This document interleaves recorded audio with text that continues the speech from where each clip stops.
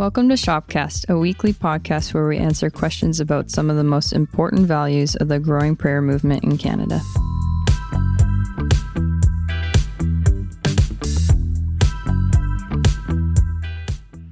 My name is Emily, and joining me today, as always, is Brian Creary, Director of Sanctuary House of Prayer in Winnipeg, and also my dad. Hi, Em. Hi. I'm feeling very heavenly. Speaking of heaven, let's just get into it. Awesome. Enough chit-chat. Enough. We're out of donuts. Yeah. I want another donut. Okay, so we've been talking about heaven, but we haven't really talked about the practicals or what it really looks like. So can you explain what it really looks like physically, practically? Okay. If you know. I know we don't have time to do it in any meaningful depth. So I'm going to preface this by saying I'm going to say a whole bunch of things without a whole lot of proof. Then you guys can go look it up on your own. But we'll move quickly. I'll make reference to the verses, but I'm not going to read them. I'm not going to try and substantiate it. I'll just give a bunch of ideas to make us think about heaven in a different sort of way.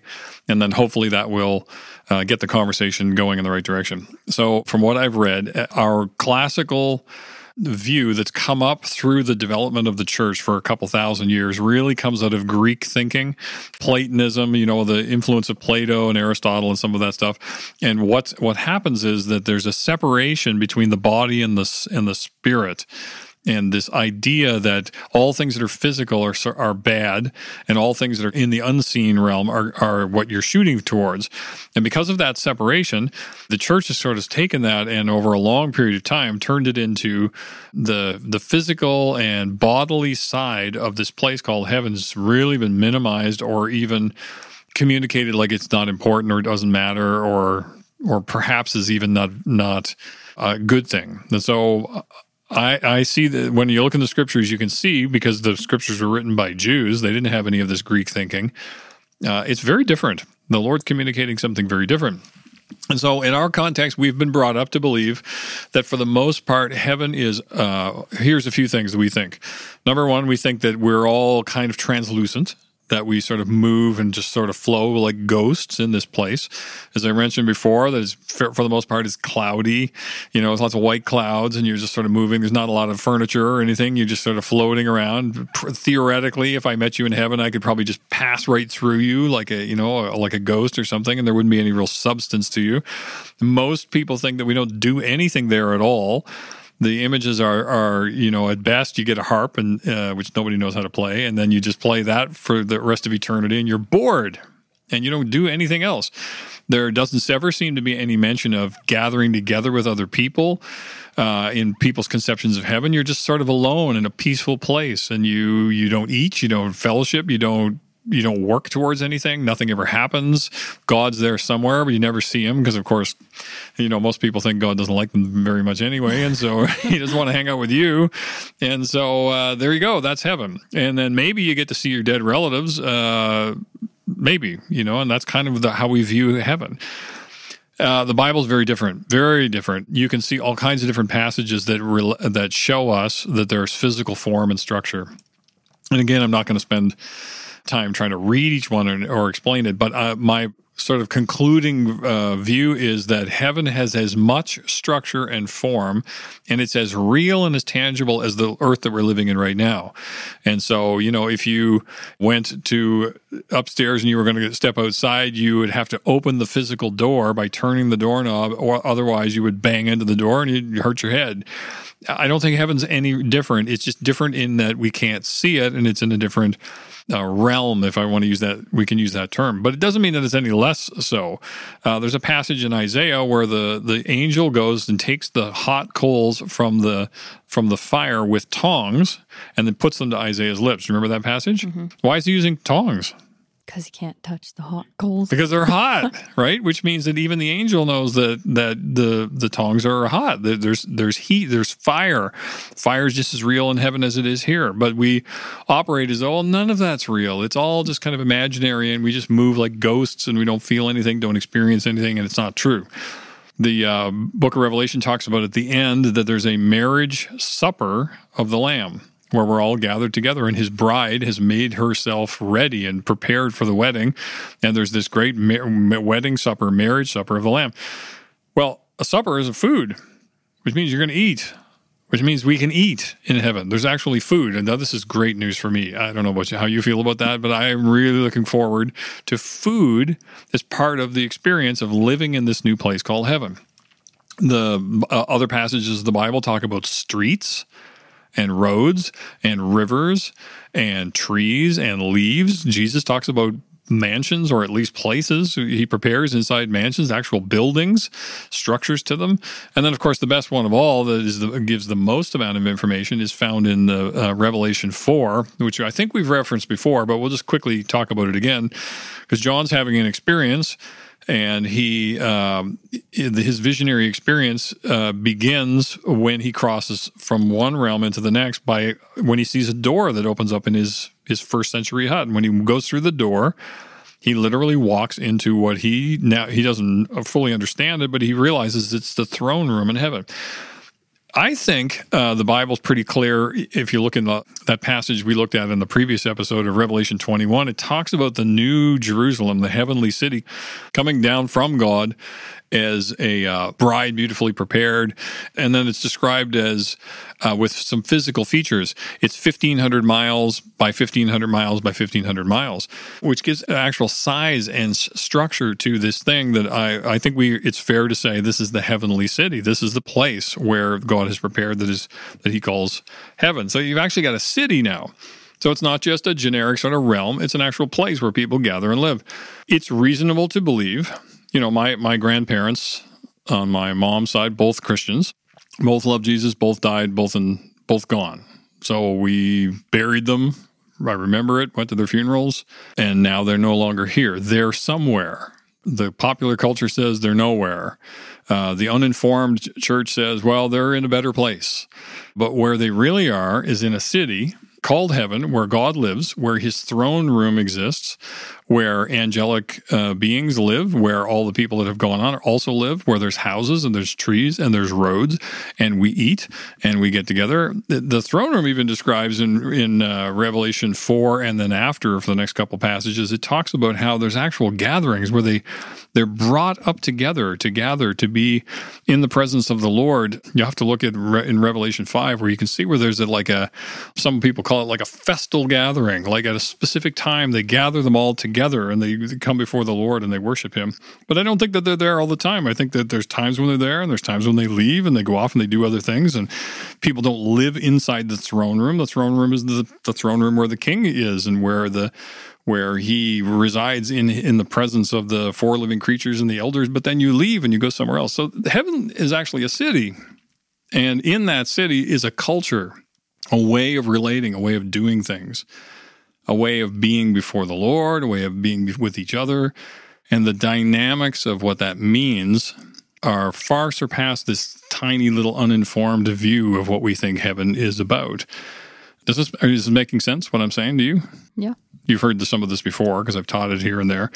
Imagine for a second that, let's think about somebody that we know that has died. Okay, so the Apostle Paul, okay? We're not exactly buddies with him.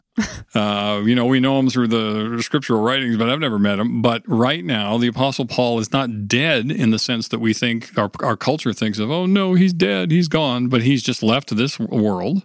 This realm that we live in, this world, crossed over, and now he's fully alive, more alive in the next one, and he's there, and you can go and you can actually talk to him. And he lives amongst others, and he interacts with angels that are there and other created beings, and he gathers at times in the throne room, and he meets and talks, or he worships the Lord like others do, and he probably has things that he's been given to do and tasks and assignments.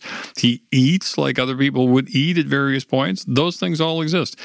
At some point, I'm going to die, and I'm going to go to heaven, and I'm going to look him up. And I'm going to say, Paul, love Ephesians. What a great Love book. Your work. Love your work. Can you sign a copy for me, And that sounds funny, but Paul's going to go, is going to be there, and he's going, he might not know who I am, and that's okay. But Paul was a real guy who's really somewhere. And And it's entirely possible that my grandmother has already talked to him. Whoa.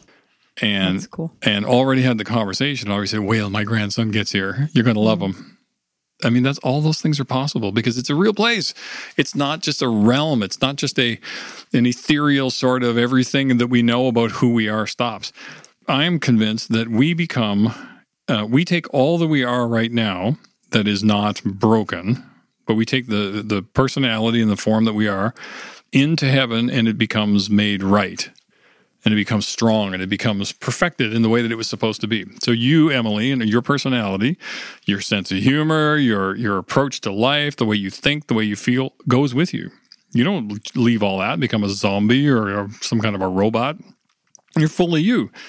So even if you didn't look like yourself in heaven, we'd find you because we'd hear you laughing, and we'd just know who you were.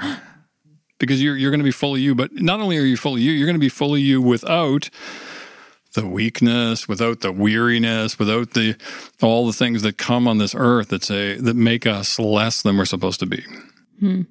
I was just thinking when you were explaining heaven and what's there, it's just kind of funny because like in a couple episodes ago, we talked about how when I was a kid, I was terrified of eternity. But as I got older, it's funny because media depicting heaven is always leaving out the part that Jesus is there.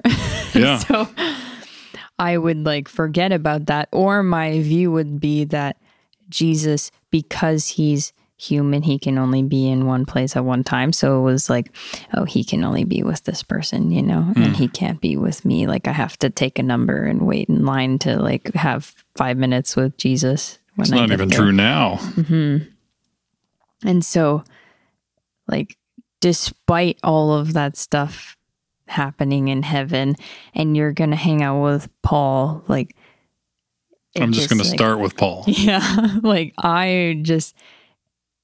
It made me kind of forget even that, I just want to see Jesus when I'm there. Of course, that's going to be cool to see apostles and see family and my dog. But I don't want to take a number to see Jesus. Right. And I think really that view kind of came into perspective for me. Just I saw this movie where this kid died and went to heaven, and then his dad had an open vision, and he saw where all the kids were in heaven, and that Jesus was running around with the kids with them. Right. And I was oh my gosh, I just started crying because it was just pure, because they're little kids and they shouldn't be there anyway. But the fact that Jesus was taking time to spend with these little kids, and I was it's not going to be any different for me, and it's not any different now. I don't have to take a number now either. So the most amazing thing is that heaven, God himself pre-existed heaven. Yeah, that is weird. He always existed. So that means that heaven as a place, as a city, he created it. Yeah. And that means that he said, and I need a throne room. Yeah. So I'm going to make it this size and this shape.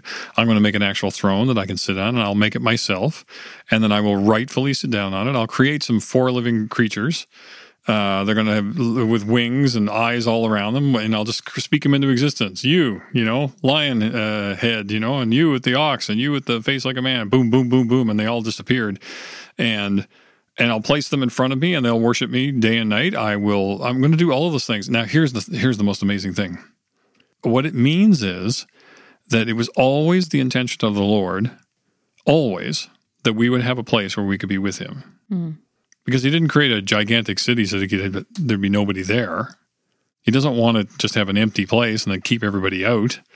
The whole point was, I want to win you, and then I want you to love me, and then I want you to come and live with me forever, like the image of the kids in the movie. Mm-hmm. It's a movie, but it's likely possible that the Lord says, oh yeah, I want you with me. Come and be in my presence. Come and live with me in eternity forever. Come and enjoy me, discover me, be near to me, do the things that I'm doing. That's always been my intention. I'm not trying to keep you at a distance. I want to create a place for you so that we can all be together and together forever. Fascinating. And really should cause our hearts on this side to be one to his real agenda. What's he really doing, right? Is heaven just like, and then we go there and we float on clouds and it's all just comes to nothing? No wonder you didn't like it when you were a kid. Yeah, that idea of doing that forever, that just sounds terrible. I know. But if you get to go to be with the one that's the kindest one you've ever met, who loves you more than anyone, and who has won your heart here, so you can see that and you feel the impact of that, and now you get to go and be with him. And every day and every moment is filled with more and more discovery and more enjoyment, and no pain and no resistance and no depression and no struggle, nothing like that. It's just an endless day after day after day of adventure with Jesus. I mean, who doesn't want that? I want that. Mm-hmm. And he did that on purpose. Yeah. Well, I love that. I love that too. Scary. No, it's good, isn't it? So if you want more information on this topic and others, you can check out our website at sanctuaryhop.com. On behalf of myself and my dad, you've been listening to Shopcast.